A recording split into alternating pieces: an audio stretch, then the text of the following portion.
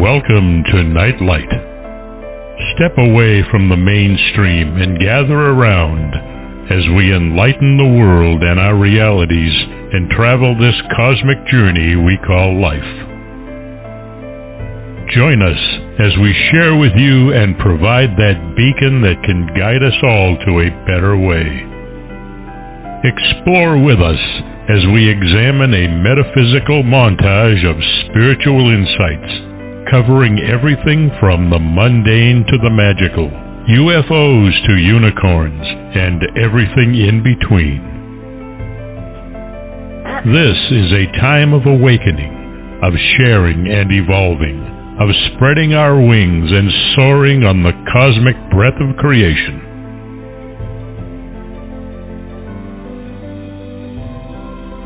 Come and join with other light-minded spirits as we weave our lights together to seek understanding, enlightenment, and, with a little luck, some wisdom. This is Nightlight, a reminder that you are never alone.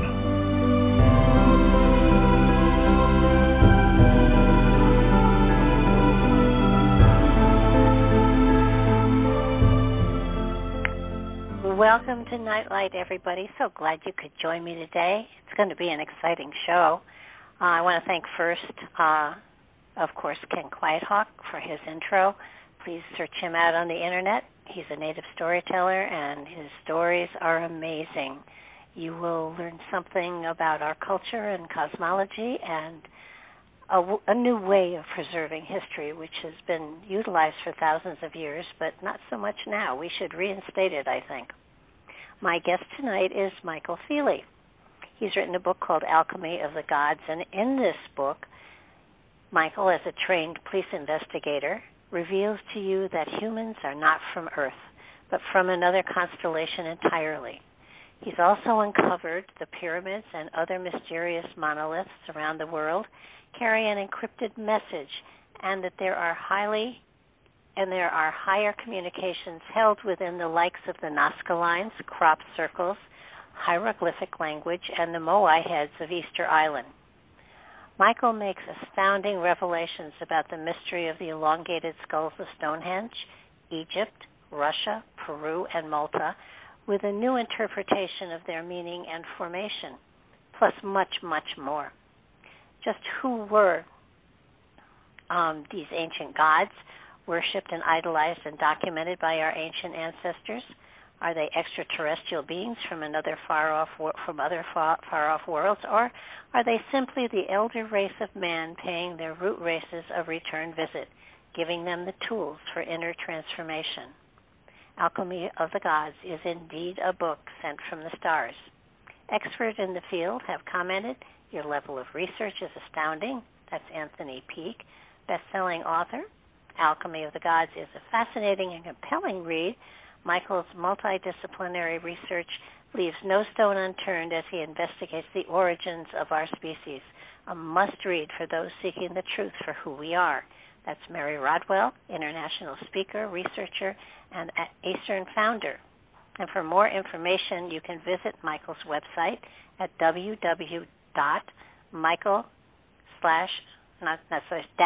michael-feely.com. Please wait till after the show to visit, though, because listening to him is an adventure in itself. He's a former UK police officer and now an esoteric author, symbologist, and revealer of hidden and suppressed knowledge, often referred to as the real DNA Da Vinci Code. So it is my honor to welcome Michael to the show. Welcome, Michael. Hello. Thank you for inviting me. It's good to be here. Thank you. Well, it's very exciting to have you here because your book is definitely unique, definitely one that questions a great deal, but with great validity because of the research that you put into it.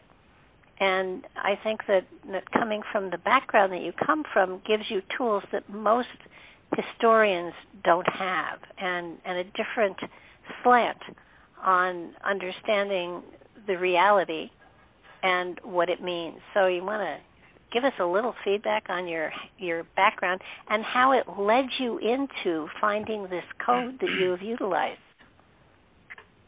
No, absolutely. Thank you. Yes, my previous sort of life was in law enforcement for 17 years of a 30-year career. And 17 years into that career, strange things began to happen to me to such an extent that my life turned 360 degrees and I was no longer the same person. So I either went back to something I no longer resonated with, or I continued forward to look into the kinds of adventures that I was being subjected to and becoming an experiencer of. And at the beginning, I sort of made the decision, shall I follow the same tracks as everyone else and just repeat what everybody else is saying? Or do I look for some different and new tracks, which is where I was kind of being guided to go anyway. And I decided to look into new and different tracks and formulate a different perception of what the ancients were telling us, because it had always been a fascination in any case. And for 17 years prior to that, I'd been finding fingerprints at the scenes of crime. But even though this wasn't a crime, there were still fingerprints being left at the scene. And that scene, for me, was the ancient world. It was the pyramids, it was the Stonehenge, it was the Heads of Easter Island, it was the world religions that were hiding secrets within their scriptures. It was sort of races and monoliths and monuments beyond planet Earth that were connected mathematically and provably mathematically to the monuments on Earth.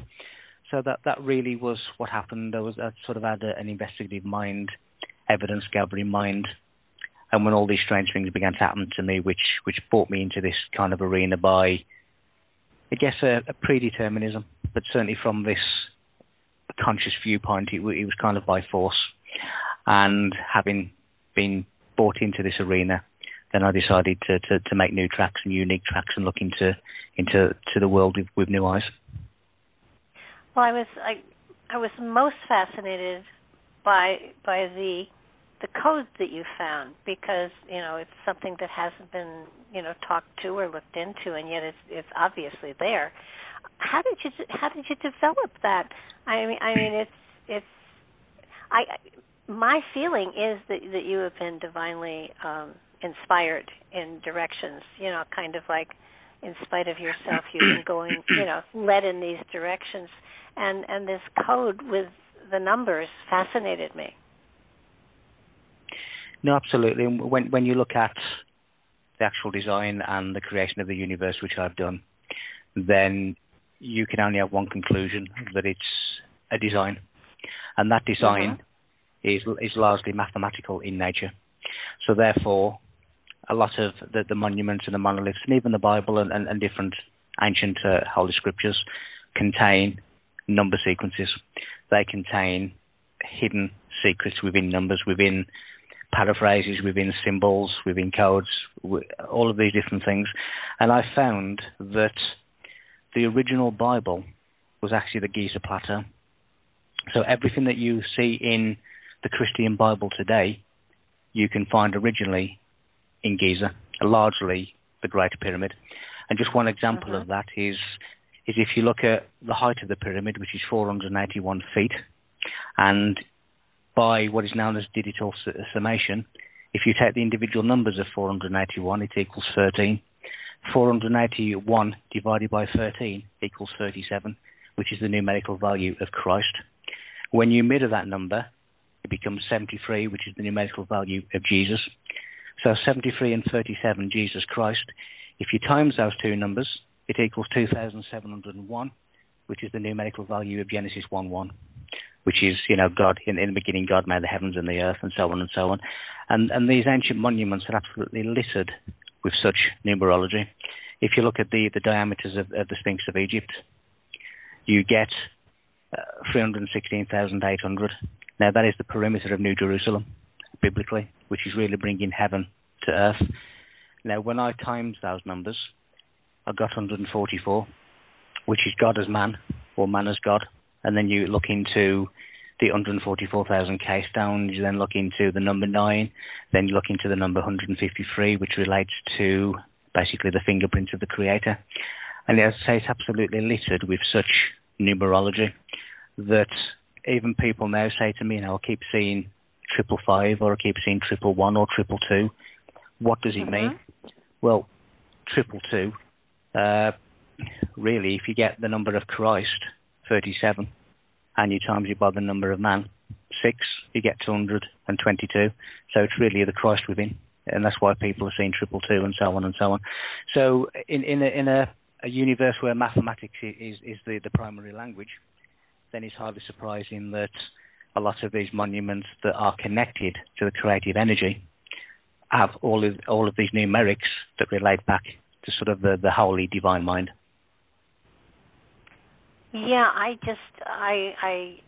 sat there at first thinking, what is he saying? And then I realized what you were doing, and it made perfect sense. And I've often wondered why the ancients hadn't left us messages about how to build the pyramids or what the Moai were for. And, it makes complete sense that these structures are the messages that our ancients left us, and we haven't been curious enough, wise enough to decipher the messages that were left, because, thousands and thousands of years. You have to say in thousands of years, what is humanity going to be able to understand about this? And you leave them a message assuming that they are going to be able to decipher it.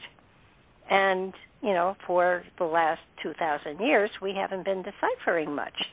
So, it to me is saying, okay, we have all these messages that are scattered all over the globe and the moon and Mars and beyond, and now it's sort of like, let's take a look at them, let's see what they can tell us, and let's go deeper into our own consciousness to see if there's a DNA memory that can be reawakened. And, that to me is phenomenal, that you have come at it from this direction, and that it's so explicit, that it's so absolute, that you can't deny it. You have to just look at it and say, wow, it's been there all along, and we didn't pay attention to it.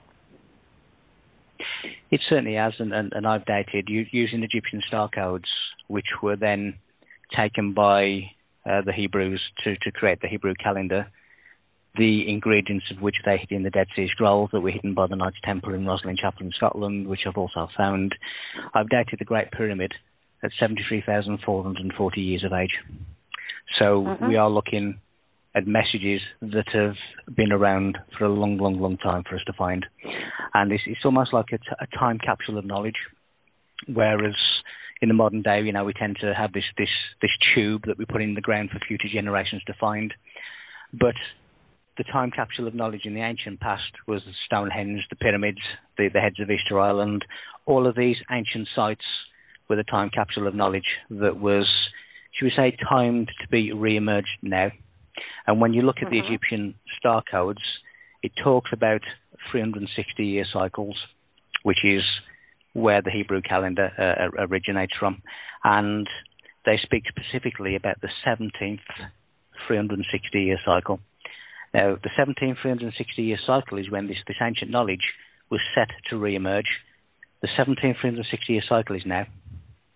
So if you can imagine how privileged we are to be part of a generation that was chosen to be in receipt of the return of this knowledge, the second coming of the Christ, because we have been chosen as a generation as the keepers of this knowledge.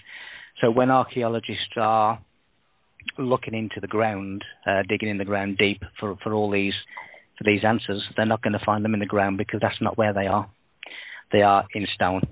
And even when you look at the word stone, it means father and son. When you look at the word son in Hebrew, it is ben or bena, which means to build. Now, the Father is the knowledge of the mind. The Heavenly Father is the knowledge of heaven, the knowledge of the universe. So our Father who art in heaven, in other words, our knowledge originates in the heavens. So when you look at the word stone, father and son, it means that it was built with knowledge. But also the word son in Latin comes from sonic or resonate or resonance. So it means to build with sound. So when you look at all the ancient monuments, they are sound amplifiers. Now, I took a group a little over a year ago to the inner circle of Stonehenge, and one of our group made the stones reverberate and sing. And you are looking at sound chambers. So when you look at the word stone, and they're cut into squares because it is the square of truth, you are really looking at an ancient way of creating with sound, creating with divine mind. And these are all the kinds of messages that they're leaving us. And it doesn't stop there. The messages are pretty endless. You know, it's just a case of having to sit down, having to work them out, and just acknowledging and put your mind put your mind into the mind of the mystics who knew things and understood things in a unique way. And when you do that, and when you go into the mind of the mystics, you too began to speak their language. And when you speak their language, you then understand their language. Well, you know, you speak of elders and mystics and, you know, ancients from the past, coming forward in time. You're talking, you know, I've talked about, you know, these wise masters, teachers that do tap into a generation every now and then to give messages. Who are these people? Are they, you know, really masters from the future, or are they extraterrestrials? Where are these people coming from? Well, technically, we're all from different places in the universe, so none of us are really, should we say, aboriginal to Earth. Our DNA is programmed elsewhere. Our body's created by the explosion of a star in the Orion Nebula. So we just settled here. This is just where we are. So we technically, our essence is from elsewhere anyway. But a long time ago, there was a race of advanced humans called the Sons of God. And obviously, biblically, they shorten that to the Son of God. But it's the Sons of God who had the elongated skulls. And the elongated skulls basically tell us that they had a fully developed brain center, which gave them additional and advanced spiritual capabilities and abilities. And they were able to use the forces of nature to work for them. So these monuments were not built by Hebrew slaves. They were built by the manipulation of the forces of nature. They lived consciously in the seventh plane of existence, which is the God plane, which is the divine plane. And as a result of that, they had direct contact with the creative force. So these are the kinds of people that we had a long time ago with the elongated skulls. And the reason that we find elongated skulls all over the world at sacred sites is because they spread out over the world. And everywhere that they docked and disembarked from their boats, they created these monuments and monoliths to insulate their advanced technology and to also leave coded messages as a legacy, as a silent witness of the knowledge and the wisdom that that once reigned the world. Now, when you look at the word Egypt, Egypt is not an Egyptian name. The word Kehemet is really Egypt. Now, when you look at the word Kehemet, it means knowledge and truth. So the K is knowledge, and the E-M-E-T is truth. Now, when you look at how the Hebrews spell Emet, it is small e, a capital M, small e, small t. The M stands for Mem, which is water.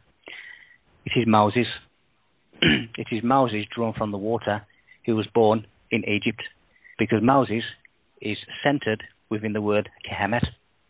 So all of these biblical, ancient Egyptian, Sumerian, Babylonian, Moai, all of these different civilizations were the same people spread across the world. And what I've proven is that they were singing from the same hymn sheet, literally. They were talking about the same things. Mathematically, they were giving the precise locations of each other's monuments. And mathematically, in longitude and latitude coordinates, you have the likes of the face on Mars, which tells you precisely how to find Stonehenge. You have the Giza Plateau that tells you how to find the pyramid, the five-sided pyramid on Sidonian City on Mars, and so on and so on. When you look at the lunar abaca on the moon, on the Ocean of Storms, and you look at the coordinates of where the 6 Egyptian obelisks are, when I've taken the coordinates of them and put it on Earth, it is Egypt. Wow. So so these people who come in, do they come in at the end of every root race? Is this a cycle that's going on, or is this unique to our time frame and to our cycle? Well, what has happened, and again, the Great Pyramid is a calendar for this, is when the Bible talks about Adam and Eden, it's really talking about the fall of man as part of the sixth civilization. So this is now the sixth civilization, but it also talks about a seventh civilization, who are the torchbearers, who are the carriers of knowledge. So when you see the likes of the Olympic flame, when you see the likes of the torch of the Statue of Liberty in New York, that is the torchbearers, the knowledge bearers of Earth, the seventh civilization, who are going to take over from the sixth civilization, who are fallen. So when you look at Adam, it is Aleph Dam, which is the blood of the ox, which is all about sacrifice. When we came from a celestial place and we came through the womb into a terrestrial place, the altar we sacrificed because we relinquished that for this. So we came here and we fell. And that really is the biblical Adam, and that's the metaphor that it was talking about, the fall of man. So that is the womb, that is the altar, that is the holy grail that we must come through to come into this world. So the Garden of Eden, which means paradise, is the body. Now, when you see a lot of ancient tools to transmit this secret information, such as tarot cards, such as dominoes, such as dice, and I'll just take the dice as an example. When you get a dice, it has 6 faces, and there's obviously 6 sets of numbers, 1 to 6. Each opposite number equals 7. So number 7 is an invisible factor, which is really the key to the third dimensional world. But when you look at cipher, which is really a secret language where you replace letters for letters, or letters for numbers, or letters for symbols, each dice, when you add up the words 1, 2, 3, 4, 5, and 6, it equals 103. So when you have 2 dice, that is 206, which is the amount of bones in the human body. So paradise is a paradise. It is talking about the body as being Eden, the garden. And when, again talking biblically, when the virgin in mystic terms is someone who has cleared their soul of earthly dross in order to allow the divine seed to come in. Now, the divine seed comes into the stable. Now, what is meant by stable is planet Earth, which is basically an animalistic home, and it is an animalistic nature, which is the human race. So this divine seed has to come into the stable, the animalistic world, and it has to elevate itself and reconnect to its divine self through certain practices, through certain rituals, through certain initiations. And it also uses the energy of the zodiac. So the reason that we are told that Christ was born in the stable in December is because that is the energy of Capricorn, which is the goat. So the goat is really symbolic of the divine child. That's why we call children kids, because of the goat. So we have the goat.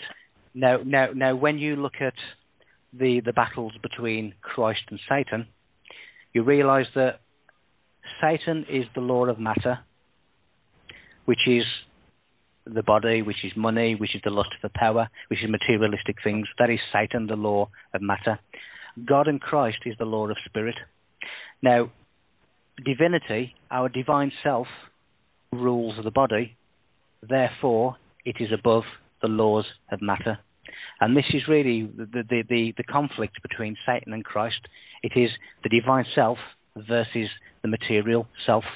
And which one will we elevate?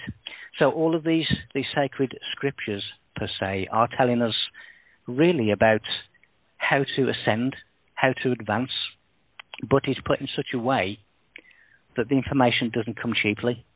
You have to work at it. You have to work it out. You have to sit there and work out the puzzle. Because when you do, then you realize what it is really saying, and that is the self, the divine self, and how to elevate and ascend your divine self. Yeah, it's phenomenal, and when you do look about the stories and the Bible, for instance, I mean, your code is there, but we are the universe. It is telling us about ourselves, not about other people or other situations. It's telling about our journey in ascension and embracing the spiritual realms, the higher consciousness, and it makes great sense because I've often wondered, the Bible is a wonderful book, but what's its purpose? And then when you take your interpretation and put it into the Bible, it makes far more sense. We all struggle with the material world in many ways, and the material world in many ways holds us back from a spiritual understanding and application of the love and the compassion that Spirit has. And a lot of the parables apply to inner struggles as opposed to outer struggles. They're symbolic of things that we as spirits are transitioning and embracing and getting understanding from as we grow and evolve and reach out and embrace our fellow man. Now, once and when you look at organized religion is apparently, all of them are built on the purpose of holding us in ignorance as opposed to leading us into wisdom. That is correct, and that is one of many reasons that this kind of divine wisdom has been hidden, so that the masses, the vulgar, the unsophisticated, the uninitiated never hear the truth. So when unity divides, and the word divinity means to divide, so to separate into different parts, which is ourself. When unity divides, we have what we understand to be duality. We have to have duality in order to have a perception, to have a reality, to have an understanding, and to have a comparable. So when the creative force separated, because it was everything and nothing simultaneously, it created duality. Now, with duality, you have to have compatible halves. What I mean by that is one is manifest and one is unmanifest. And that is the only way that you can have that. So at the moment, let's just take this physical incarnation. At the moment, life is manifest and death is unmanifest. At some point, death will become manifest and life will become unmanifest. And then at some point again, they will swap places and life will become manifest again, which is reincarnation. Now, we see this in the laws of nature every year. When we just look at a tree, when the leaves die, when the leaves grow, when the leaves die, when the leaves grow, it is reincarnation. And therefore, because we are divinity, we are divided into separate parts, which is fragments of the one, fragments of unity, then we are all divine. We all have divine rights, and no system should ever be able to take that away from us, because we are all divinity per se. But we do live in a system that tries to keep us going further and further and further into matter, with daily struggles, with debts, with all of this system, because the further you take people into matter, the further you take them into satanic consciousness, the further you take them into just an absolute reality that bears no resemblance to real reality, because people just see they are born, they work, they pay their tax, they die, and that is the end. And that is really what religions are telling people. That is really what the system is telling people, because it is taking them further and further and further into matter, so that they can never really understand what they truly are. And when people understand that they're divine, when people understand that they don't need to worry about Satan and the law of matter, because we are more than just matter. We are many, many different compositive parts. And when you realize that, nothing can hold you down, nothing can hold you back. Well, I think that's one of the big messages for the time. I mean, and as especially from the Emerald Tablets, as above, so below, as there's a universe out there, there's a universe within us that mirrors it, and it's something that so many people just don't get, and I think that's a great deal of it has to do with major religions telling us, no, there are those that are above you, and that those that will rule you, and that will make choices for you, and that you can appeal to, and they will change your life course or whatever. And the reality is that we have the power to do that. I mean, in the physical, sometimes hard, sometimes difficult to work at, but definitely there. But the messages appear to be all over the place, and I was fascinated, especially when you mentioned the Nazca lines. How are they giving us insight into? I know that some of them are Mandela type forms that have great meaning. I've done Mandela, so I understand the meaning in those. But how do the Nazca lines apply to this? Well, it's the same with any advanced symbolic language, which is what it really is. It's the same as crop circles, which contain diatonic ratios, which are basically sound waves of information. So if you imagine a double sound wave, and you imagine that something has actually impregnated letters and words inside those sound waves to be extracted into a language of understanding, that is the same with the Nazca lines. When you look at the likes of hieroglyphs, when you touch a hieroglyph, you will get a download. When we had in the UK, we had an incident in the 1980s called Rendlesham Forest, and it was where there was an American Air Force base in the UK, and on 2 nights running, they were visited by a craft, which obviously everyone denied, because they always do. But when one of the American airmen touched some kind of symbolic language on the spaceship on the craft, he had an automatic binary code download, which in the 1980s binary code was not really understood. Now, part of that message was evaluation of humanity. So these things are advanced languages. They're not just nice things to look at, and Nazca's the same, crop circles are the same, hieroglyphs are the same, cuneiform is the same. All of these, often even the likes of the Hebrew alphabet, which is very, very picturesque as well. It's all advanced symbolic language. So that is what it is conveying. It is conveying a message. And again, some people can see that message. Some people can get downloads of that message, and other people wouldn't see anything other than pretty pictures. But that is the beauty really of advanced symbolic language, because it only penetrates at the level that you're ready to receive. I know the airmen kept that binary code secret. The authorities didn't ask to see his notebook, so he was able to preserve it. And I think it was decades later that someone said that's binary code and it can be interpreted. So that was fascinating. That was really fascinating. I had him on the show, and he was a fascinating man to talk to. So you talk about the pyramids being, they aren't just big structures. They certainly weren't meant to be tombs. So what was the purpose of them, according to this? Well, the same with anything. There are several purposes. One of them is really a silent witness, a legacy to the knowledge and the wisdom that once ruled Earth.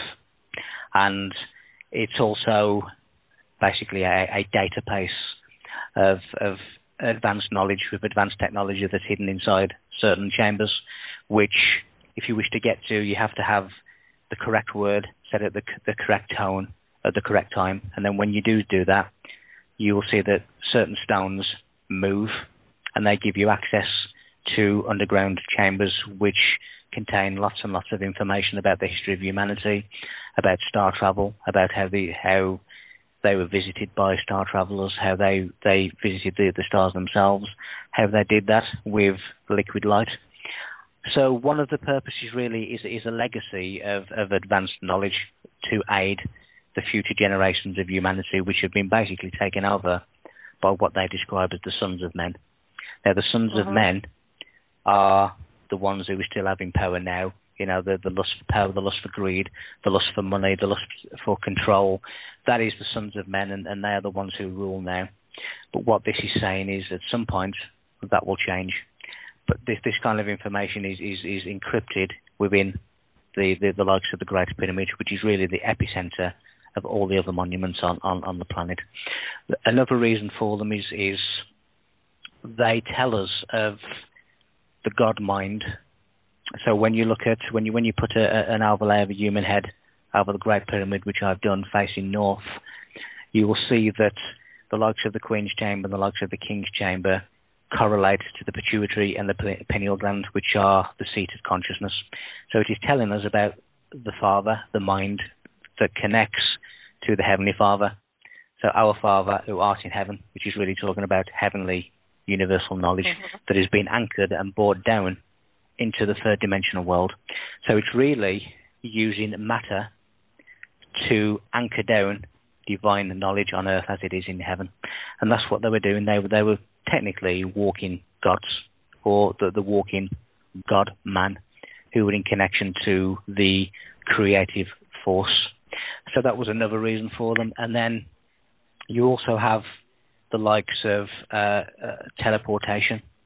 So there were portals to other monuments, there were portals to other planets, and vice versa. They were an epicenter of the amplification of the planet's energy, which they were able to connect to other, shall we say, planetary grids and other monuments on Earth to act as a gigantic energy grid. But it was all sort of kept quiet. It was all shut down when the sons of God began to lose their power. So we had a spiritually advanced race, which was replaced by a materialistic race, who, yes, technologically, we are becoming more and more advanced, but spiritually we are not. And that really is the difference. So there's many, many different reasons for these monuments.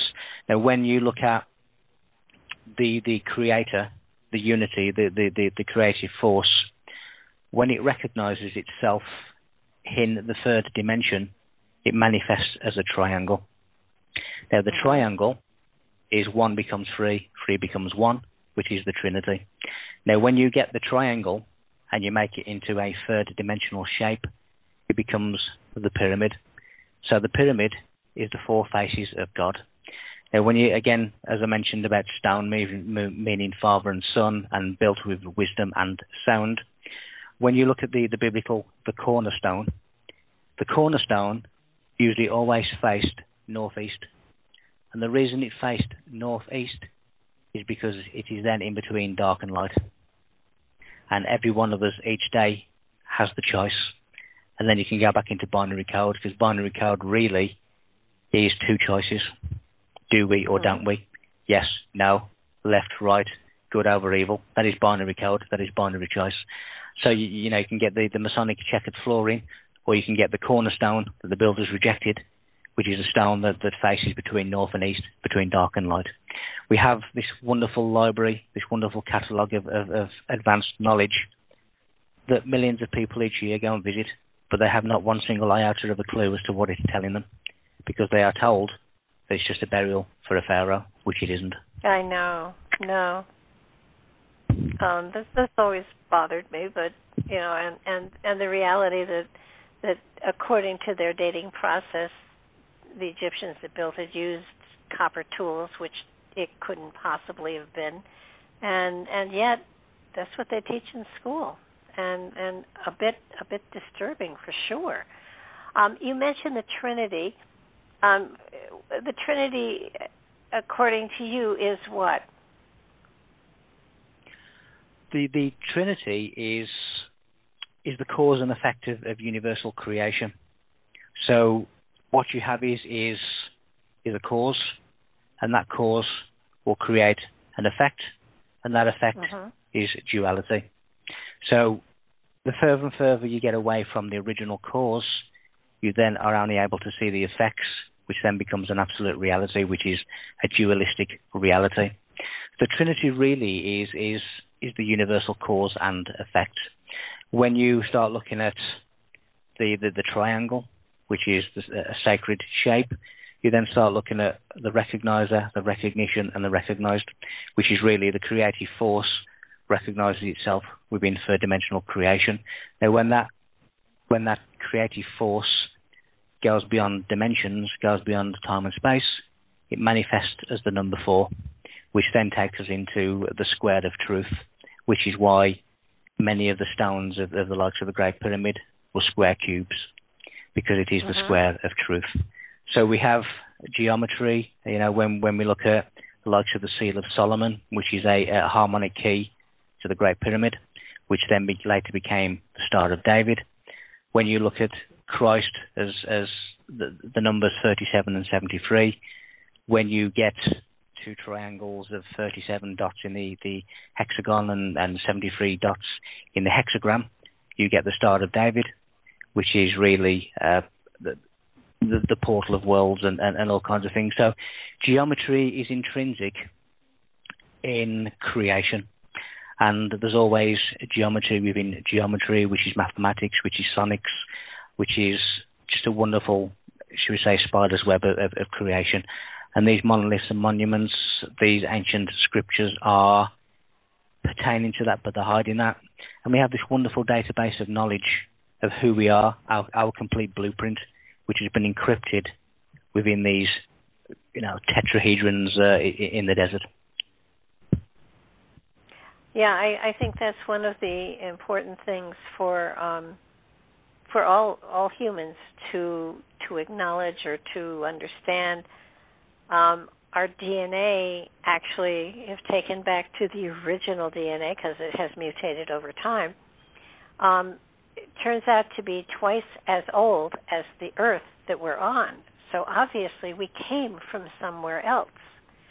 And that's something that humanity, I think they think that we are just isolated here on this one planet, and humanity is so much more than that. There's, the antiquity that is within our DNA goes back to twice as old as the Earth. And for somebody to grasp that, it's like, if it's twice as old as the Earth, where did we come from? And why are we here? I mean, there's got to be a purpose that our spirits are incarnating on this planet at this time in this form. And are we here to learn to transcend the humanity, the physical? Are we here to expand consciousness in a different way or a different vibrancy? Why are our spirits on this planet at this time? Well, how we are at this moment in time is our chosen expression. So there's all of these different dimensions, all these different star systems, and this is the chosen expression for us. When you look at some of these secret, concealed tablets inside the likes of the Great Pyramid, they speak of Earth almost being a prison. And they speak of certain individuals of other races having to come here to serve a sentence of sort.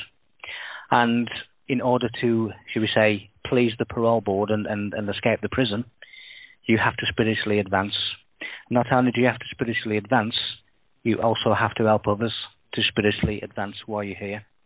So the train of thought there is that this is the kind of prison that we must, should we say, graduate from. And the way in which we graduate is by personal advancement.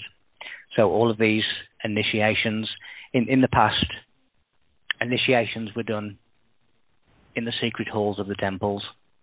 These days, initiation is done in the trials and tribulations and the challenges of life. When I look back at certain crossroads of my life and I look at the decisions that I've made, and I've looked at the format of ancient initiations, they are comparable. And a lot of people are being initiated in the crossroad decisions of their life. That is their modern day initiation. Initiation is really what it boils down to, is expanding your body's capability, and that is your nerve endings and different things, your body's capability to accept and receive higher frequency of divine wisdom and knowledge. And until you expand your body to accept that greater influx, you will not receive that greater influx. If you just imagine that you're now just about to plug in, a TV or something else, and the electrical wire is faulty and the wires are not connected, then you're going to blow the circuit. But that's what will happen to the body if you are not ready for these higher frequencies. And many people have died during ancient initiations because they were not ready for the higher influx of energy. So really, we are here to learn, we are here to advance, we are here to graduate, and we are here to escape the prison. And that really is a multifold answer, but in reality, it is a planet of initiation that gives us the opportunity, and it gives us some kind of resistance to grow and get stronger. If I was to go to a weightlifting gym, I advance my muscles, I make my muscles stronger by having some kind of weight as a resistance. When we come on this planet, we have the dark side of the duality that gives us that resistance, that gives us that means of creating strength, inner strength. And there's so much knowledge and everything that has been left for us. There's books in stone form, in stone oracle form, all over the planet, where we can just go to the library and we can download that information. So all the tools are here for us to do that. First of all, we need to realize that there are tools, that there are libraries, why we're here, who we are. Now, when you look at the biblical, the sons of God and the daughters of men, that comes back from a time where these elongated, advanced spiritual humans realized that the sons of men were going to take over the planetary power, and in order to create a genetic line for them to incarnate during future generations, they procreated with the daughters of men. Now, when one of these sons of God reincarnate into this third dimensional world, they basically have to develop again. They have to start again. So when some of your views will relate to this, when you feel like you're trapped in your body, you feel like you don't resonate with the planet, you feel like you don't belong here, you feel like you are socially inept, you feel like you are a leper of kind because you have different interests to most of your social network, and that is because you are feeling what is true.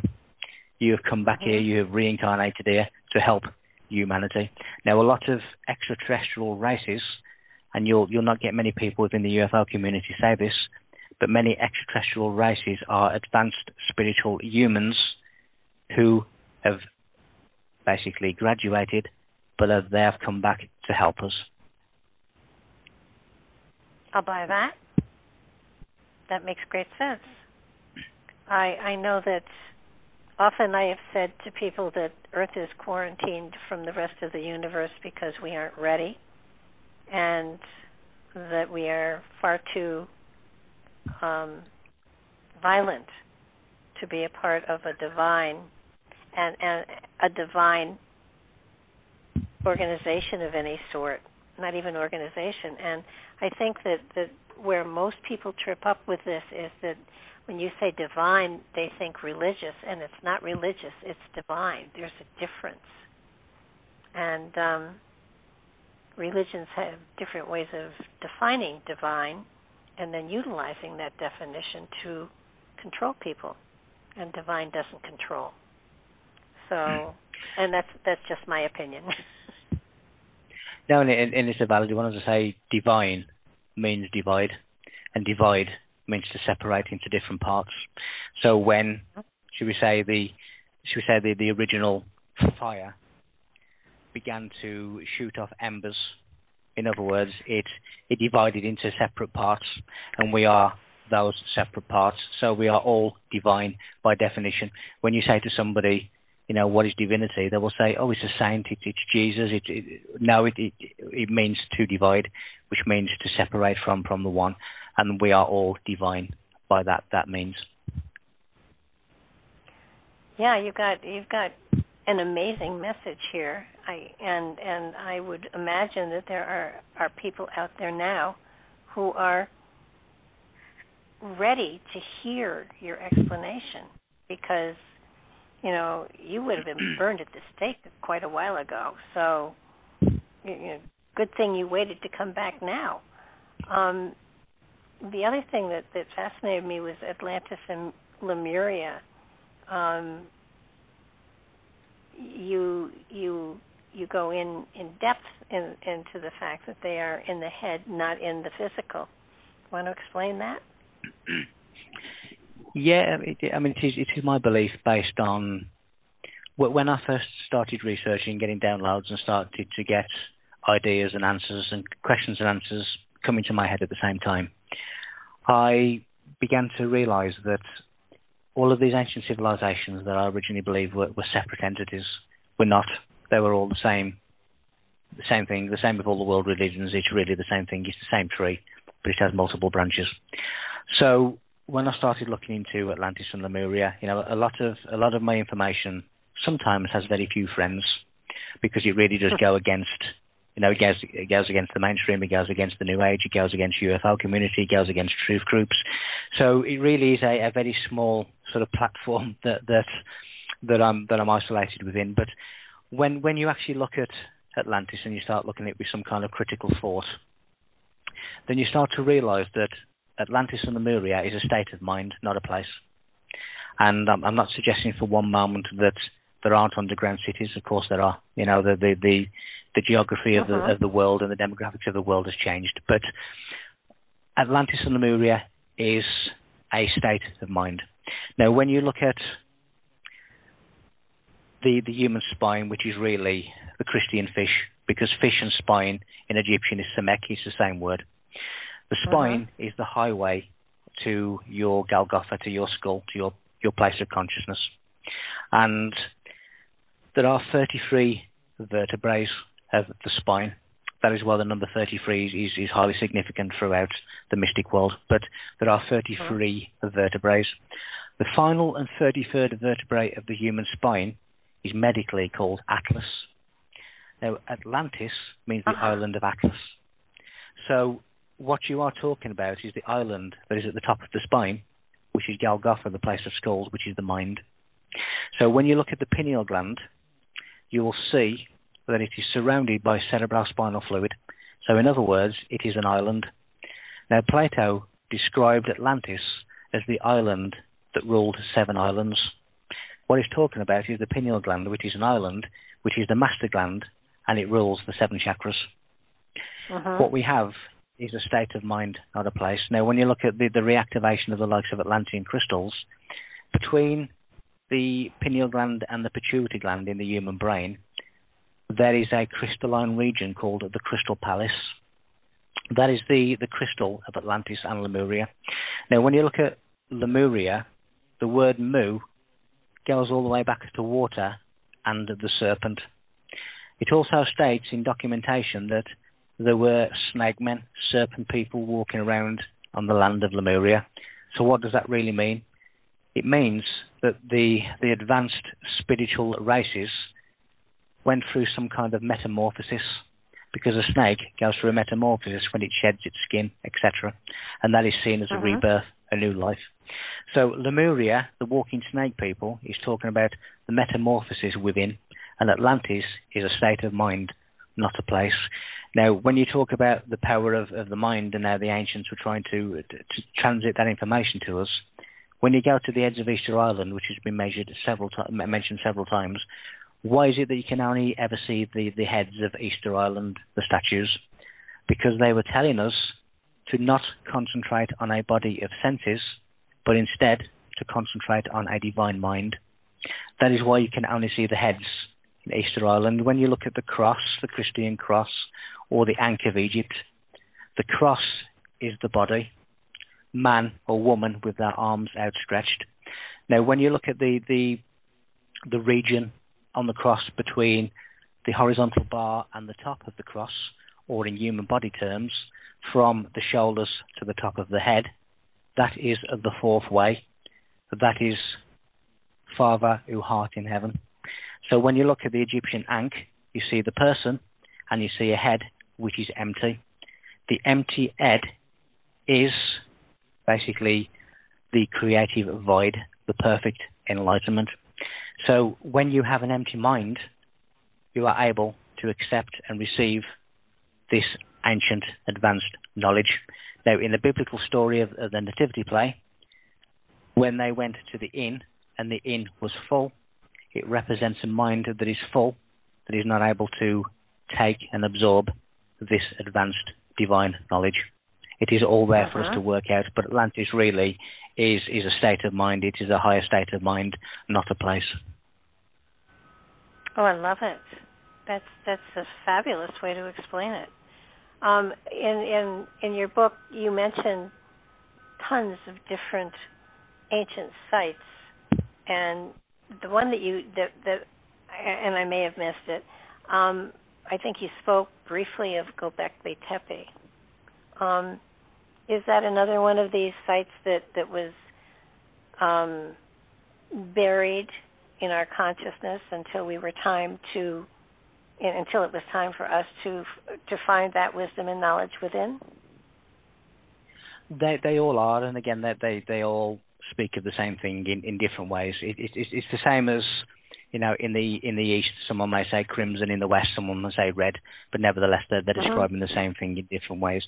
And Göbekli Tepe, which is really the pot belly, the belly, which is, again, the area of the navel, which is important because it's the center of divine energy and earth energy where it meets around the navel. So that, again, they are telling you the same thing. And some of the carvings on the stones of Göbekli Tepe, like the vulture, like the scorpion, is what you find in other ancient sites. The vulture, really, one vulture represents the pineal gland, 3 vultures represents the belt of Orion. Now, when I mentioned Christ having a numerical value of 37, in the Orion Nebula, just to the left as you look at the main Orion, there is a cluster of stars called the 37 cluster, because it gives you the shape of the 37.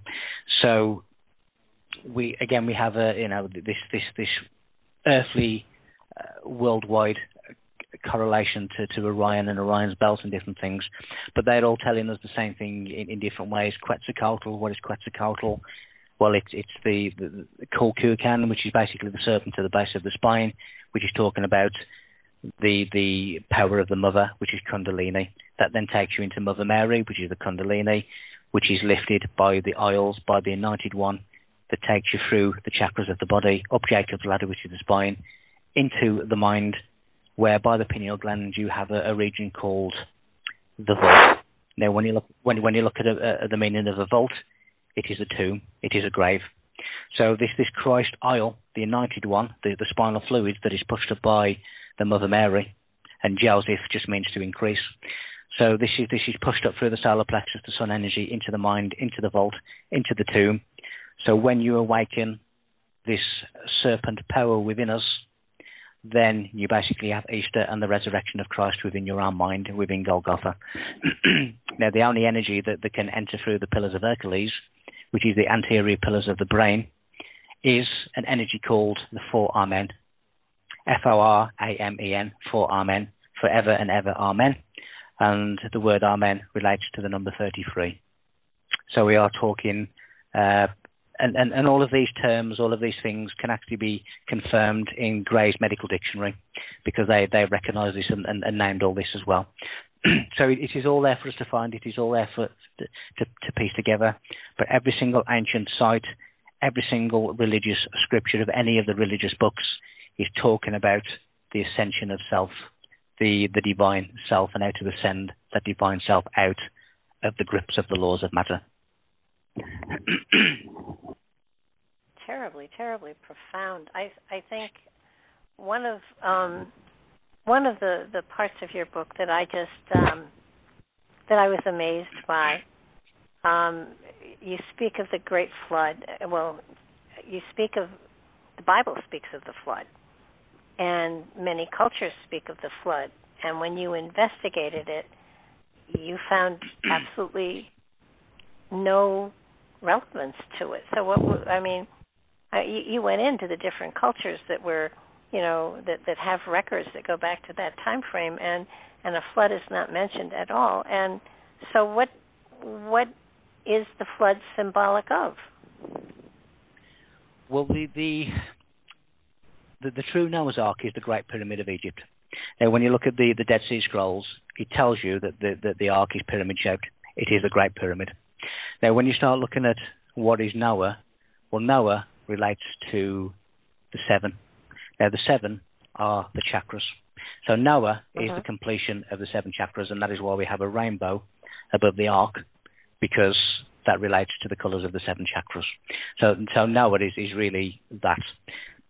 So Noah's Ark is the Great Pyramid, which again is how the initiates purified and actually went through the different chakras.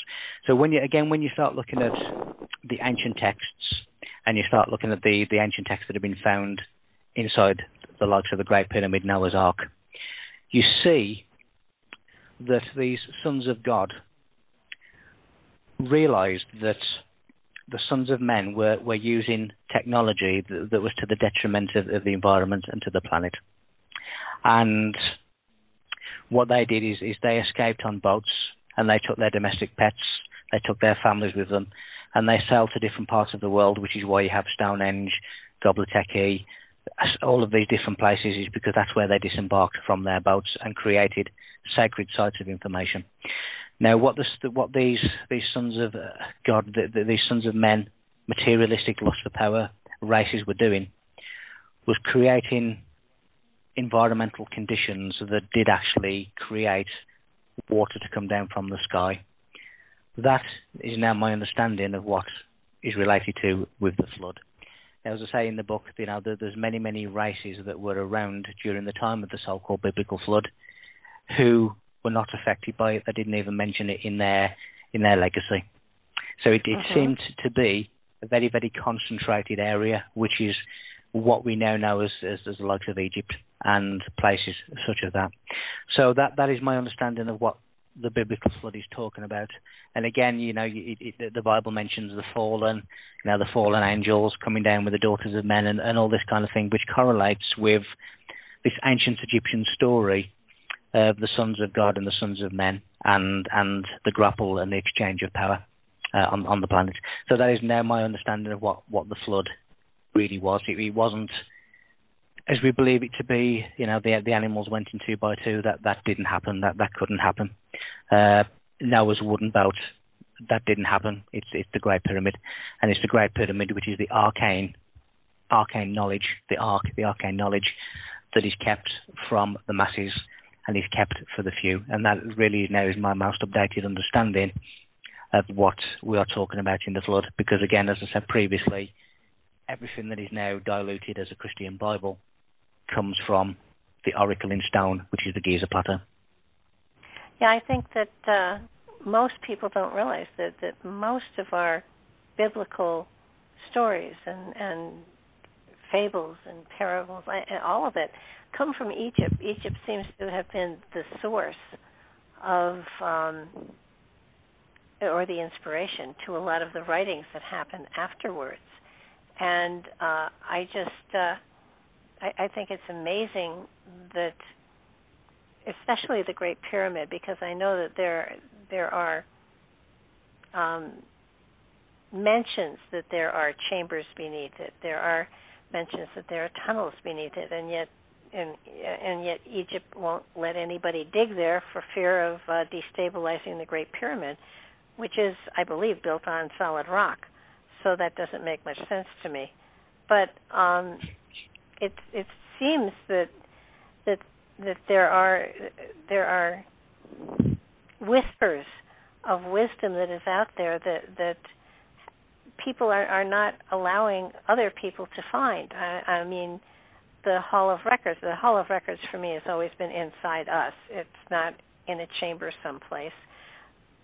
But it seems that there is definitely a conspiracy to keep us uninformed, and yet, people like you and there are others out there that are bringing forward information that absolutely conflicts with the history we've been given to this point in time. And it makes one wonder, are the major religions afraid that they will lose their power and their influence, or can't they blend into it and become a part of a great awakening? They certainly are frightened, because if you imagine that their foundations are built upon sand, which means that it's very, very rocky. It has no foundation really, and the winds of critical thought can sweep them away. So they are certainly scared of people understanding. If you wish to control people and wish to control their minds and control their bodies and control their life, the last thing that you need them to know is how sovereign and how powerful and how divine they are, because then you have no control over somebody who knows their own power. Now, when you look at, again, yes, the Bible is all Egyptian, and even down to Jesus came from the tribe of the Lion of Judah. Well, the Lion of Judah means lion, but that is the Sphinx of Egypt, which is really the Sphinx of Egypt. Is the riddle of the Sphinx is man. The riddle of the Sphinx is man's potential, and that is what the Sphinx is telling us now. The Pharaoh and the sons of God were symbolized by the lion. So that is why we have a giant lion, because that is who it represents. It represents the rulers of earth who ruled by knowledge and by wisdom.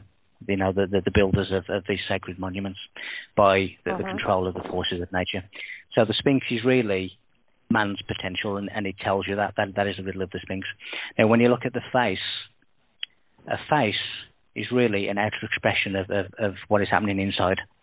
So when you are transmuting inside, then that shows in the face. Now, in the face of the Sphinx, you have the lovely cobra head, which is really talking about the bright hood, the Robin Hood of folklore, but it is the bright hood, it is the illumination again of the mind.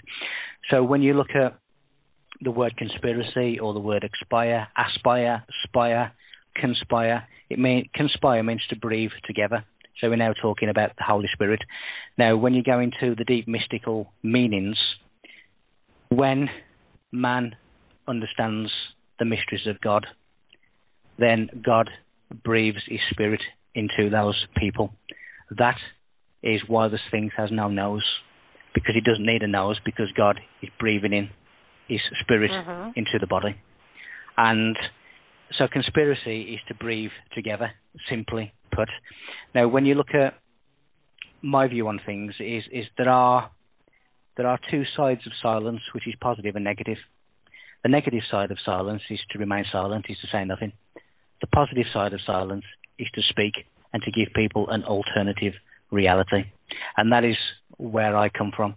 Now, when I was at school and I was told by my teachers that Christopher Columbus found the Americas, well, Christopher Columbus did not find the Americas.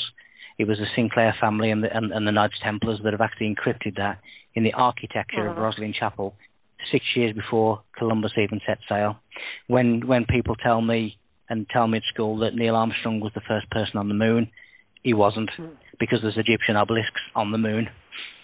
So history is really a version of events that a group of people have said, this is what we want people to believe. This is the reality that we want people to understand. And when you actually say things that are against that reality, not only does it upset those people who want to keep it from you, but it also upsets the people who are plugged into the so-called matrix, which is the mind. Because now they have this information, they have to take responsibility of some kind.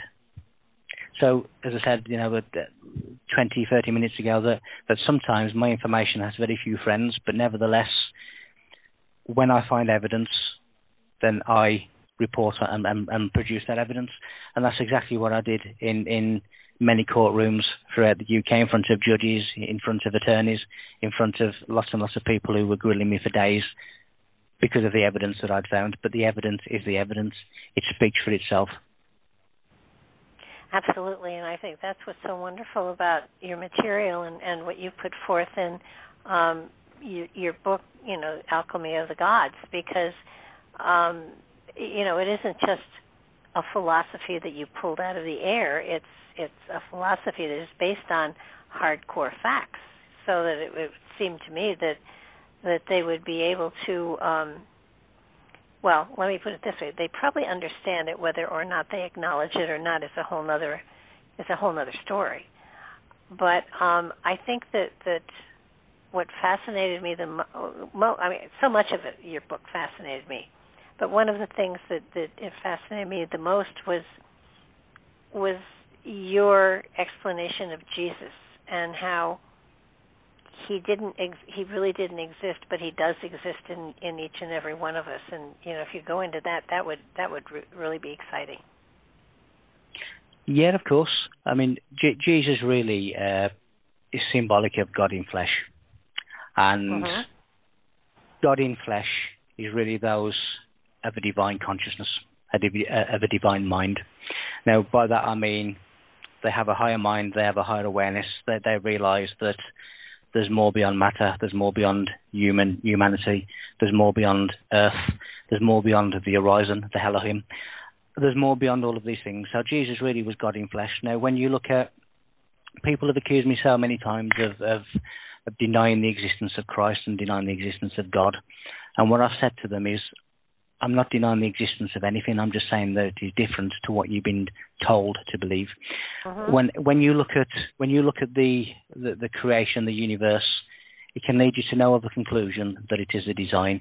Now, any design has to have a designer, and that to me is God. Even though I don't like the word God because that has sort of religious part of that, and I don't like that. But for want of a better phrase, then I use God. So Christ is really, in the English alphabet, is the QRST, which is hidden within the English alphabet. That is Christ. Now, when you look at Christ in Egyptian, it means burial. So when someone says to you Merry Christmas, they are really saying pyramid burial, is what they're really saying. So Christ, if you imagine anatomically, we have this Mother Mary, we have this feminine power, which is the serpent, which is called Kundalini. Now that Kundalini is at the base of Jacob's ladder, which is your spine. Now when that is activated, and there's certain ways in which to activate it, that serpent rises. It goes through the different chakras. The first two is Sodom and Gomorrah, which it destroys by fire, because it is a chemical fire, which is a spiritual fire, which is a higher vibrational fire than physical fire. This goes up your spine through your chakras, and it takes the solar energy from the solar plexus, and it is risen by the aisle of the spine. Now, aisle is the anointed. It is the anointed one. It takes it all up the body until it reaches, as I said before, the vault, which is really the tomb of this Christ seed. Now, it gets resurrected, and we have Easter within inside the mind. So Christ, in essence, is the God in flesh, and the God in flesh are the people who have awakened, who have gone through this Christ awakening. Every single one of us is Christ potential. Every one of us is asleep in Christ. Because when we awaken ourselves, we become the God in flesh. We become the Godhead. We become the God consciousness. We connect the Father to the Heavenly Father, which is the knowledge of the mind, to the knowledge of the universe. That is what Jesus is. Jesus was never an individual man that walked Nazareth or walked the Middle East. And the hierarchy of the church know that. But, when you have the likes of Pope Leo X saying it has served as well, this myth of Christ, they realize that because the whole foundation of the church is upon the resurrection of Jesus. Without the resurrection of Jesus, there is no church. So they will fight tooth and nail. They will fight tooth and nail to stop you realizing. When you look at the Shroud of Turin, that is most likely, by date, by description, Jacques de Molay, who was a Grand Master of the Knights Templar. So what the Vatican is not telling you, because they tell you that they have the authority from Christ through Saint Peter, Petros, the rock, the foundation upon which the church is built. But what they don't tell you is that the Knights Templar were the priests of the Temple of Yahweh, which is Jewish mysticism. And the Knights Templar, the Grand Master of the Knights Templar, had the key of this knowledge. So the Knights Templar were the foundations, or the foundation stone of the church, not Saint Peter, not the Pope. So when they executed Jacques de Molay, they would have executed him in the way in which he denied that Christ was executed. Now, even the Vatican have said that the Shroud of Turin is not Christ, it is someone that reminds us of him.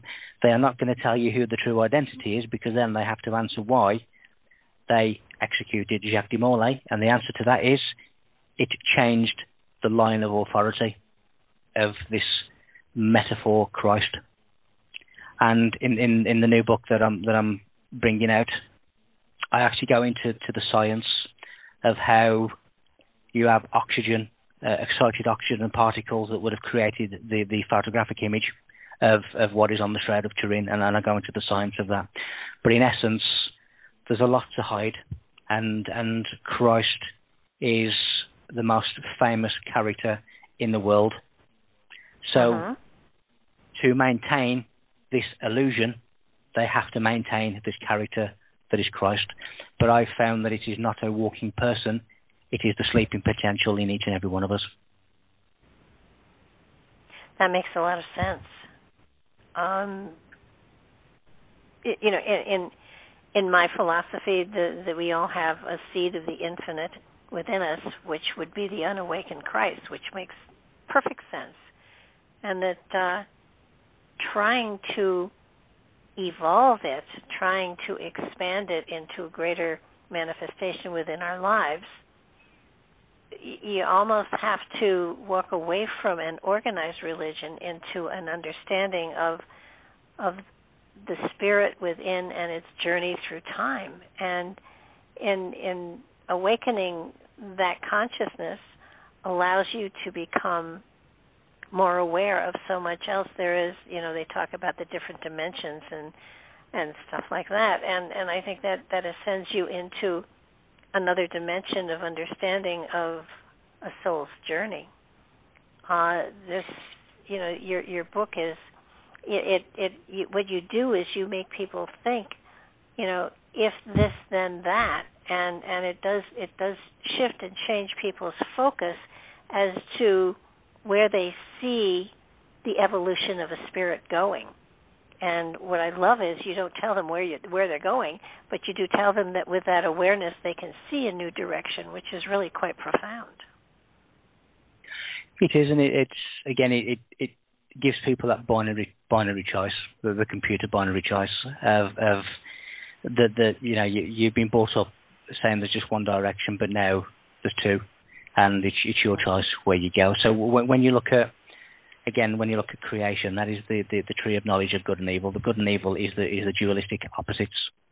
So when we split up, we become the good and evil. But when we become unified again, then we are permitted to eat from the apple of the tree of good and evil.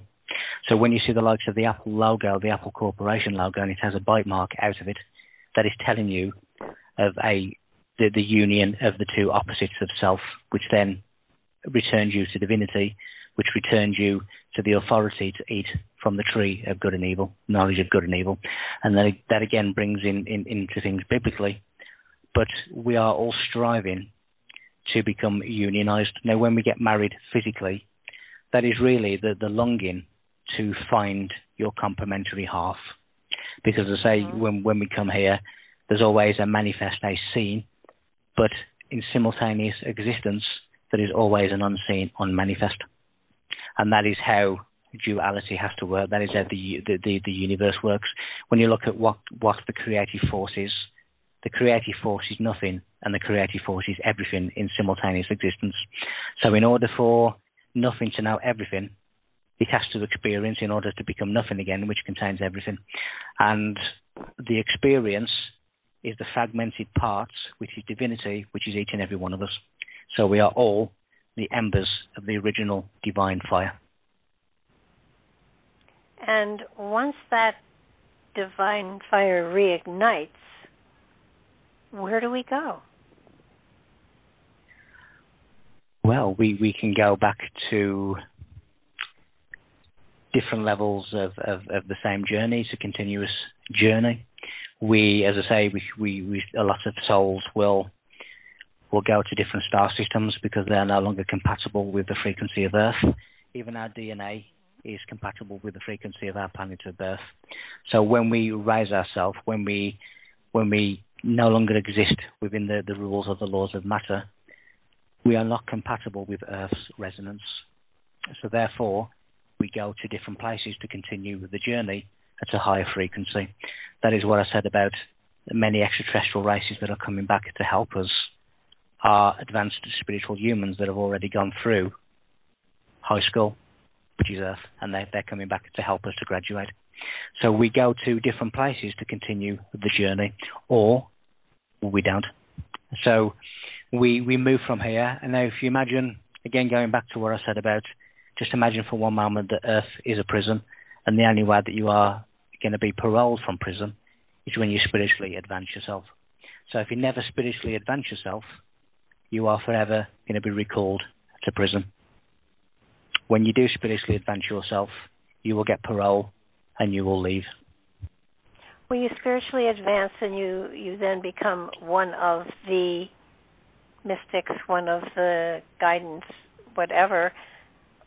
Or are those master races, those mystics that are here to help us evolve, are they those that have, you mentioned that they reincarnate, but they have to start from scratch again. But, we don't escape this planet unless we are in spirit, because it's not our body that goes forward, it's our spirit that goes forward. So that's correct. When you look at the biblical... Sorry. Yeah. Go ahead. I was going to say, when you look at the biblical phrase, we come from dust, we return to dust. Dust in Hebrew, which is the primary language of the Bible, means light. So we come from light and we return to light. It is not talking about the dust as in the ground. So yes, the body is a temporary vehicle, but the true essence, the self,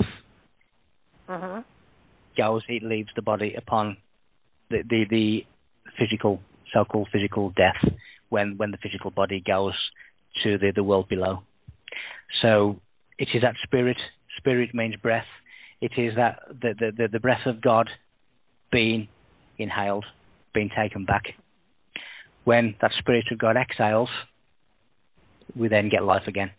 So it is the spirit that continues the journey, but it is a consciousness that remembers its experiences, and it takes those experiences with it, almost like the suitcase when you're going on vacation. It is the various experiences that it has a recollection of, and it is the spirit, it is the essence, which some people call soul, that moves on when the physical body expires. So, but I think now my opinion, my thought at this moment in time is that, we can certainly do astral travel so that we can leave the body and we can go other places on the earth plane. And my thought is that when portals are crossed, it's the spirit that crosses, not the physicality.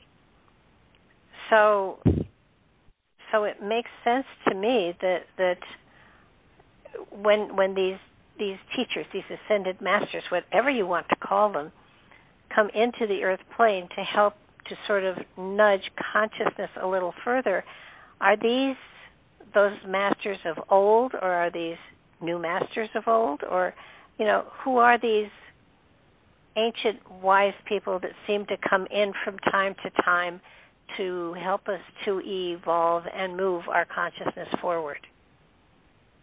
Well, they are the advanced spiritual humans of old, the likes of the sons of God that have created a genetic link to enable them to do that. And when they come back into a physical reality, they have to remember, they have to re-emerge with what they knew, their former self.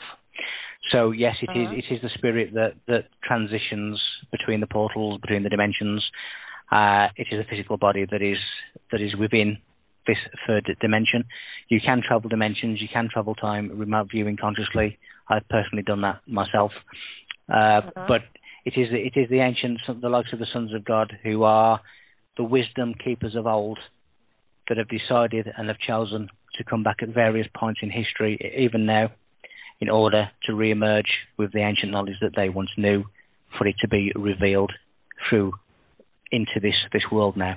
And that is what has happened. And many people who are now doing this and passing this kind of message and saying these kind of things and re-emerging ancient knowledge, which was, as I said, was timed predominantly for now, that is what they are doing. They have come back to help, and they have come back to try and take humanity by the hand, and they're trying to remove humanity from basically the prison of ignorance. So when Christ cures the blind, the blind is ignorance. Mm-hmm. Well, so that would suggest that there are physically on the Earth plane at this time some of these entities, but they don't walk around with sandals and long white sheets and proclaim themselves. They are subtly putting information out there as is appropriate to the time frame. They're in, I think it was Philip Lindsay's book, that there was going to be a gathering at some point, the Gobi Desert, thousands and thousands and maybe millions of years ago, was the center for spirituality on the planet, according to him. And that in 2024 there is going to be another convergence on the Gobi Desert of these highly enlightened beings to take a look at humanity and see where we are and where we're going. Do you have any knowledge of that, or is that just somebody else's thought? There are certainly, should we say, galactic councils as such that do measure, shall we say, the advancement or not of humanity. I mean, it's quite clear that there are many people now within our race that are starting to get this. There are many people within our race that are starting to expand and broaden their minds to accept the greater knowledge. There are still too many that are not. But the same with anything, when you want to measure how fast your child is growing in height, then you put a measuring meter thing on the wall, and you say, this week you are 4'12", next week, you are 5'2", and that is how you basically measure the height progression. But that is the same in consciousness. And my opinion is that the meter, the measurement of the meter, the consciousness material, is how they are measuring the consciousness of humanity. And of course, there's a lot of eyes on us now. So in terms of would there be gatherings to see how far we've got? Yes, of course. All parents want to see how their children are developing. And that is what is happening. And they will have meetings at certain points in history to say, are they getting it? Are they not getting it? And bearing in mind that a lot of people who have come back now, or a lot of souls, a lot of self-essence that have come back to help in these times, when you get to the likes of dream states and meditation states, you are actually sending information back to them anyway. And if so, you are reporting back, shall we say, to the boss, and that is another part of people coming here as a soul, coming into a physical body, but then remembering or having triggers, setting off triggers, and looking back at my awakening, it was clearly a trigger. It was clearly an alarm clock. So when you do that, you set an alarm clock for yourself to remember, and it's when you remember that you then start to activate the knowledge of old, and you start to pass that knowledge on. But of course, as I say, you are also reporting back. And so that there's lots of information going about to and fro, because it is quite clear that humanity as a race is thousands of years behind its intended original timeline, and that has to change. Well, I know that the soldier that touched the hovercraft or whatever it was in Rendlesham Forest, part of the message that he got in the binary code was that actually the drone, because it was probably a drone of some type that had come through a portal or whatever, but the part of the message was that it was for 800 years in the future, which gives me hope, because it means, well, maybe that humanity is not really on a trek for self-destruction, though the times do seem to infer that could possibly happen. And it just, go ahead. The future really is when you're able to see cause and effect simultaneously. So technically, the future is still to be written, although you can have a roundabout guess at what's going to happen if you stop on this particular path. You can say, well, if you stop on this particular path, then this is likely to happen. But in terms of what the things that I found inside the Great Pyramid would suggest that all indicates the re-emergence of the advanced human, shall we say, rulership again. And so that doesn't suggest that the world is going to end. It does mean that it's going to change. And of course, people are going to experience this change in different ways. And what I am noticing is a complete division, complete schism between those who are getting it and those who are not. And that to me is kind of going into the Egyptian writings that the seventh generation of knowledge bearers will take over from the sixth, who are the fallen.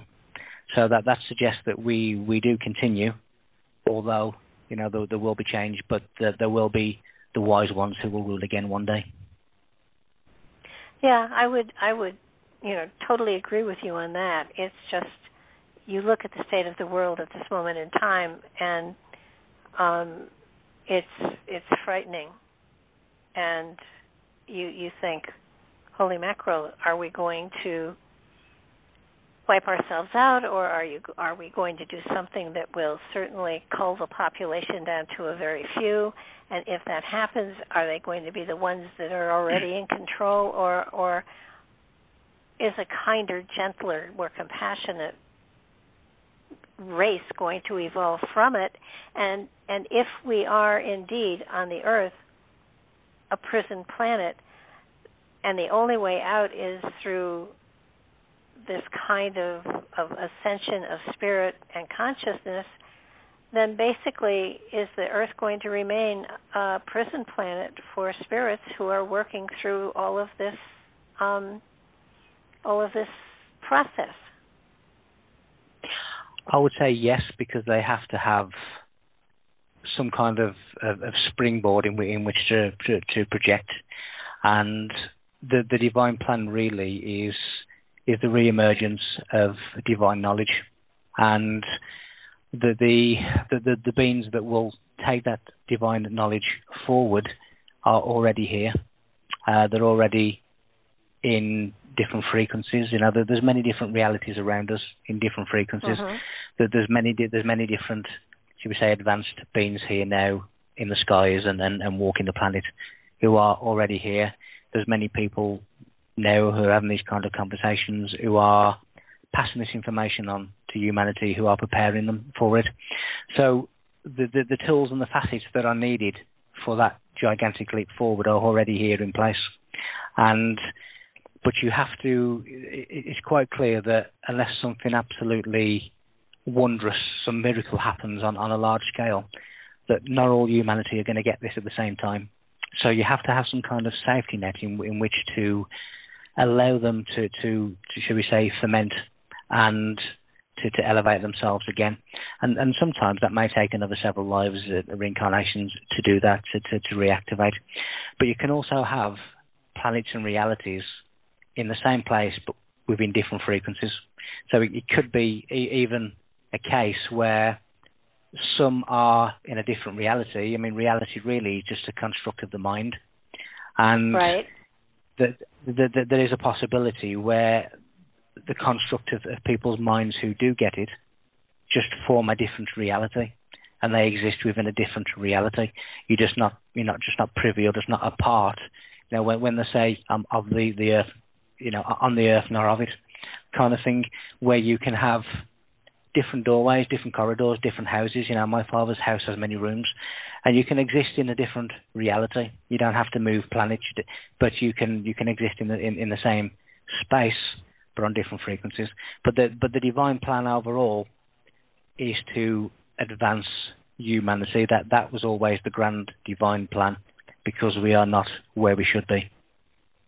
No, I've often told people that we create our reality by our perception of it. And I've been accused of being a Pollyanna because I am at peace and you know, content and blissful, a lot more than probably a lot of other people. And I think it's how you feel and how you see things, and how you can see a better way, or you can see a better thing, or you can see a better answer. And sometimes people aren't open to that, and that's okay.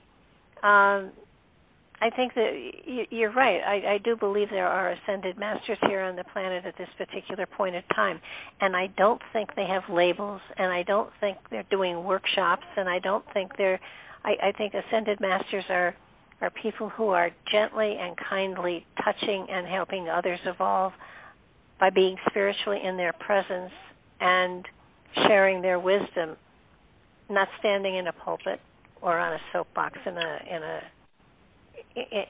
a park, but they're people who are radiating such an amazing energy that people are drawn to them. They don't know why, and they are triggered by being in the presence of something they don't understand. Does that make sense? It does. Again, when you look at, you know, the only labels that they have are the ones that we attach to them. When you look at, you know, do these masters want followers? Now, of course they don't, because it takes the spotlight off the information that, you know, it takes the spotlight off the information that they are putting forward to this race. No, of course. And in relation to reality, you know, it is a construct of the mind. If you imagine that everything that the eyes see is upside down, it is the brain that puts it the right way around. So it is the brain that makes everything look the way it thinks it should be. When you look at the five senses, the five wounds of Christ, which is really, you know, the prison of material, then our five senses take information from universal waves, it passes it to the brain, and then the brain interprets that and creates a familiar world, largely from memory. So reality itself is not what we think it is. You know, when we look at something that we think is a far-off star, then that's really on the surface of the retina of the eye. So does that mean that there's no such thing as distance? So in terms of reality, this is not reality. This is a construct of the mind, what we believe to be reality.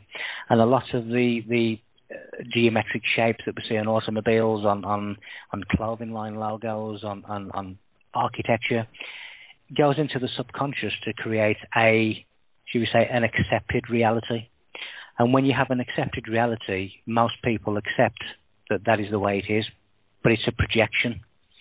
It is not real reality. So I'm totally with you, and regardless of what people say verbally or wherever to try and diminish your opinion on that, then I would go with you are right and they're not. Well, and the thing is, sometimes people just can't hear the truth because they're not ready to deal with it. And, you know, there's nothing you can do.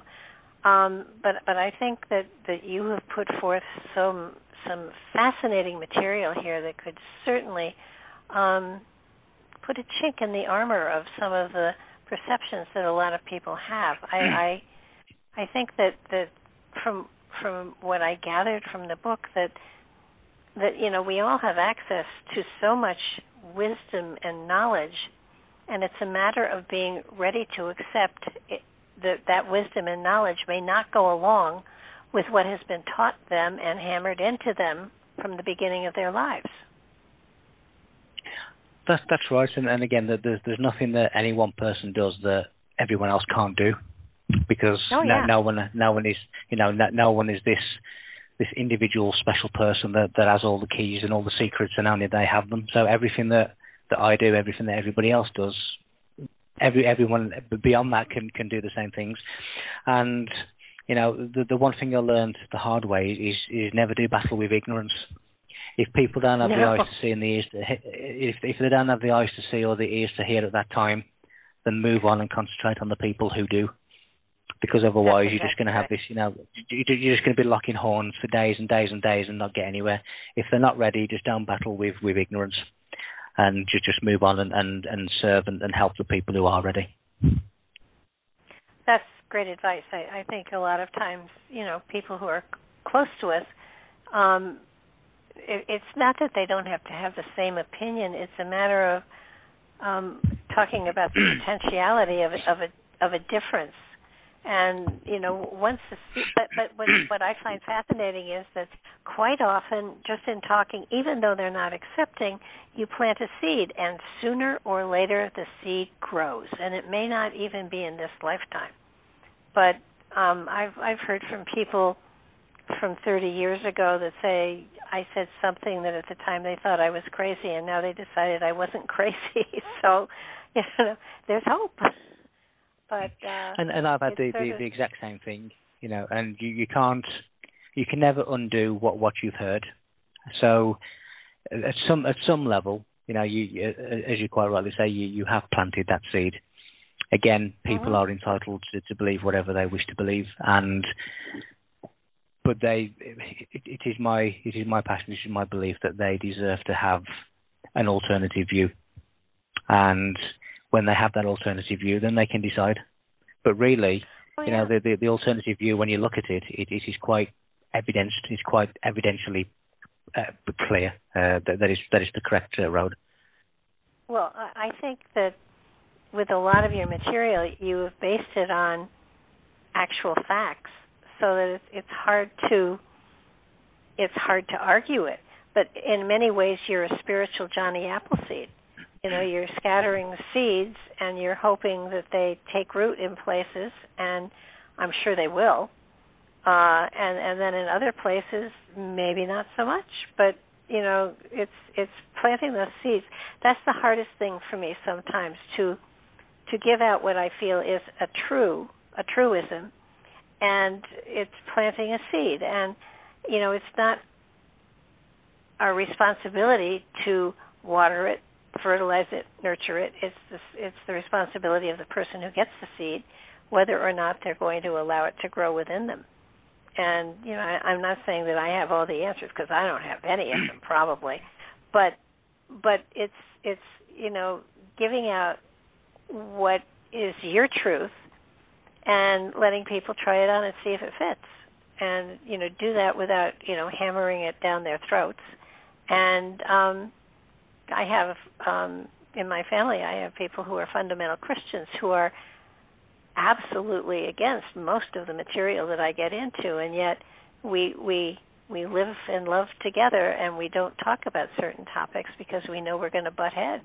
And I think that's, with this material, that's exactly what you've got. You've got people out there who are going to buy this book and think it will trigger something in their consciousness, and they'll go, never thought of it that way, but that's a possibility, and let me work with it. And then there are others that will put it down and say it's a good book weight, So, but I think, but the material is so valuable to look into, to try on, to see if it fits you, and it's and so your new book is on who built the pyramids. Are you going to go into the root race that did it, or are you going to go into another direction with it?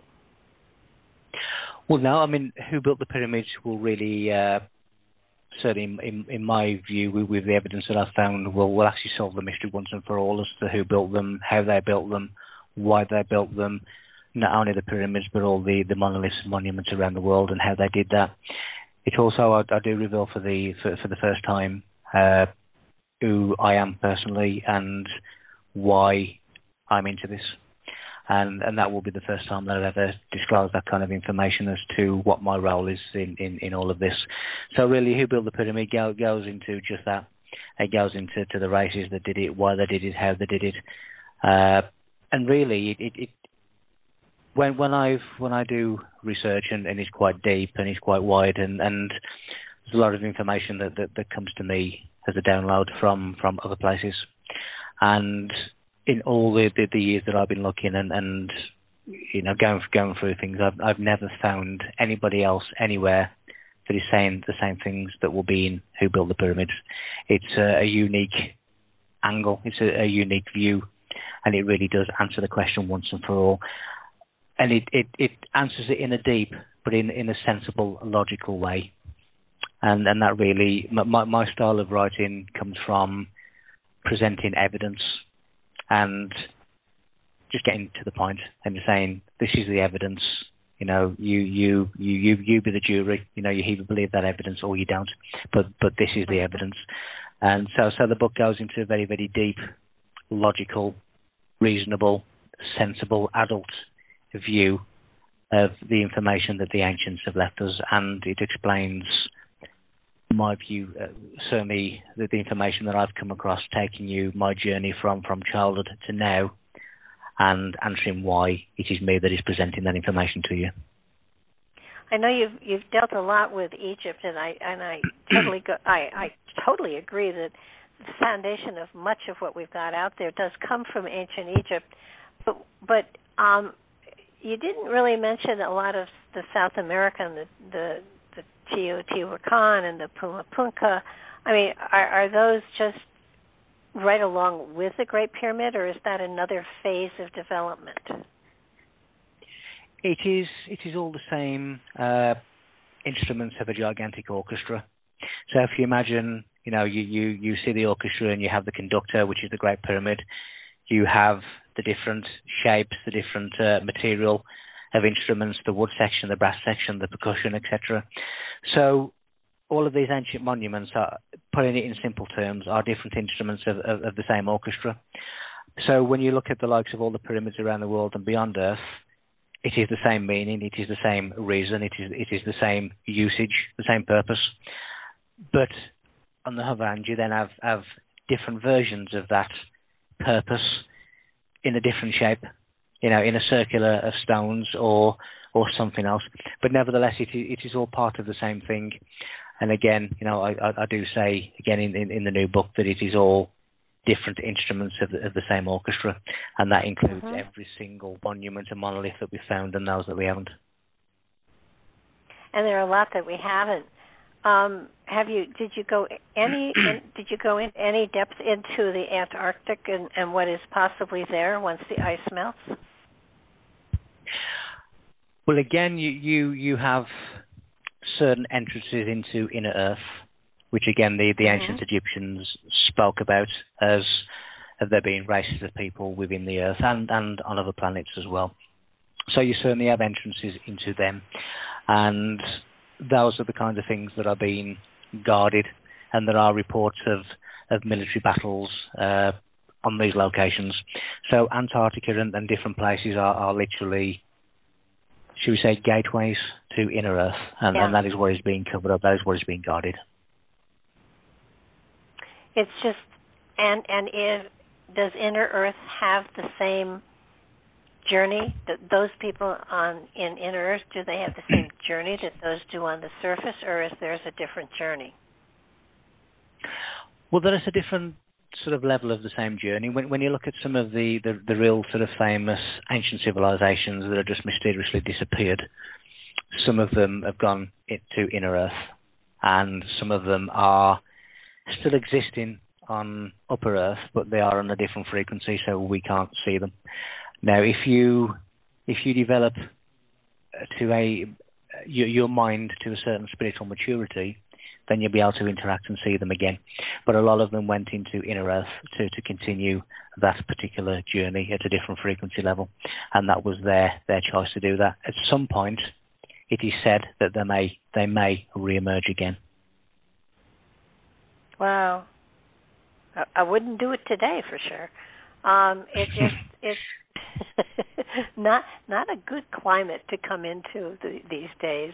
I think that what you've got here is such a fascinating take on the symbology and the interpretation of, I mean, even from the Bible, from Jesus and Moses and Noah and the Ark. I mean, all of it makes great sense, and part of it, and especially the Exodus, it makes sense that there hasn't been any archaeological evidence of a lot of this, and if it is symbolic of a level of consciousness, that would be one explanation for why there is no archaeological evidence of a lot of these things.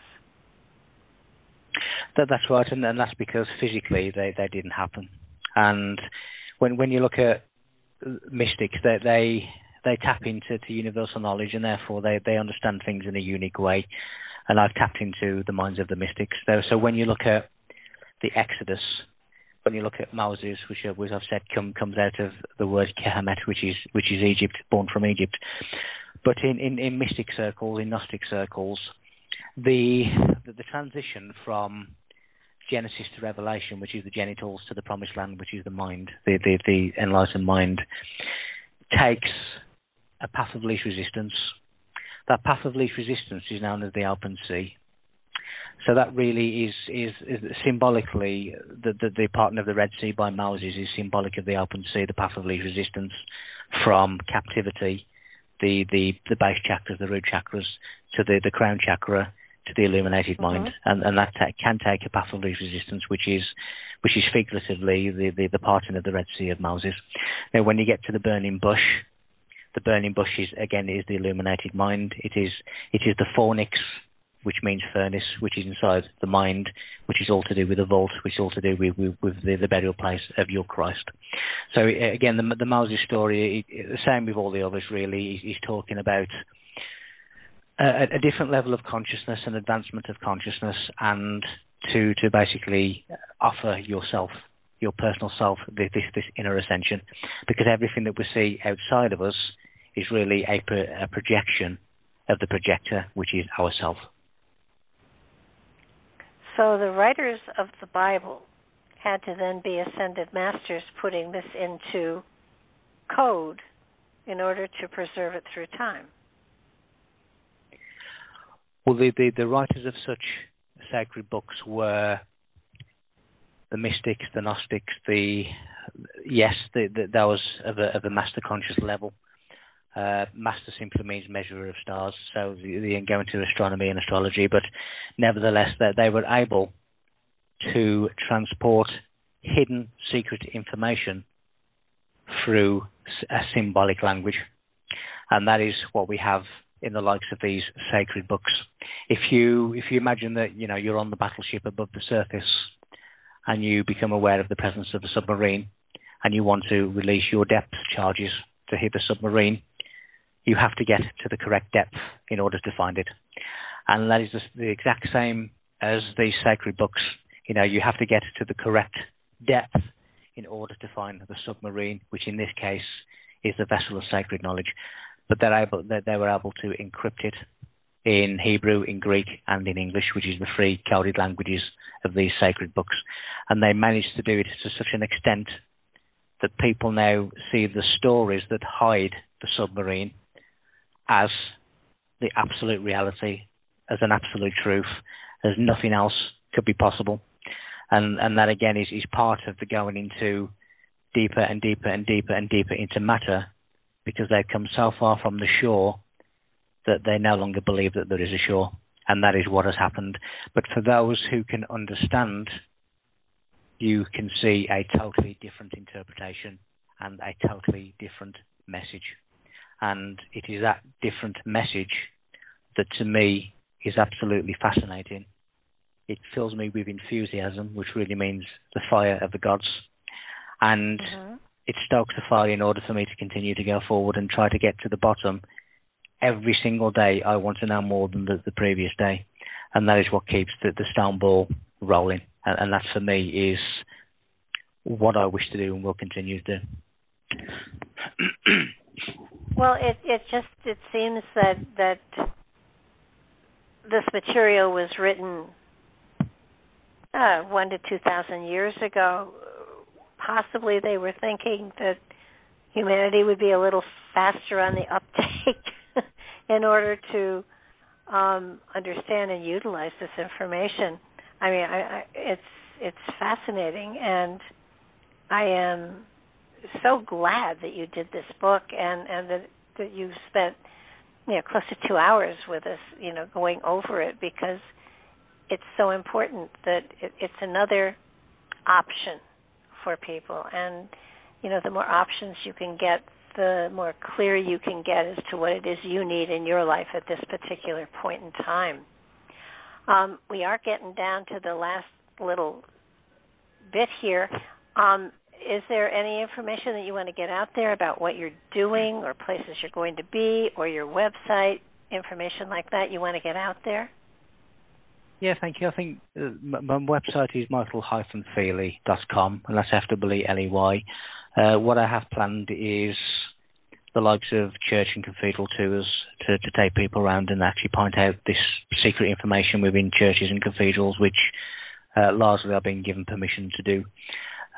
Also on the card is potentially my own TV show where each week I will take a specific piece of this information and then go really in depth into that particular piece, and that will be a weekly show which is coming, I hope, in the next several months. And as I say, there's the new book called Who Built the Pyramids, which came to me in a flash of inspiration. And since that flash of inspiration 10 to 14 days ago, it is now over 100,000 words in, so it's not too far off being completed. So that yeah. When it comes, it comes, and it certainly did.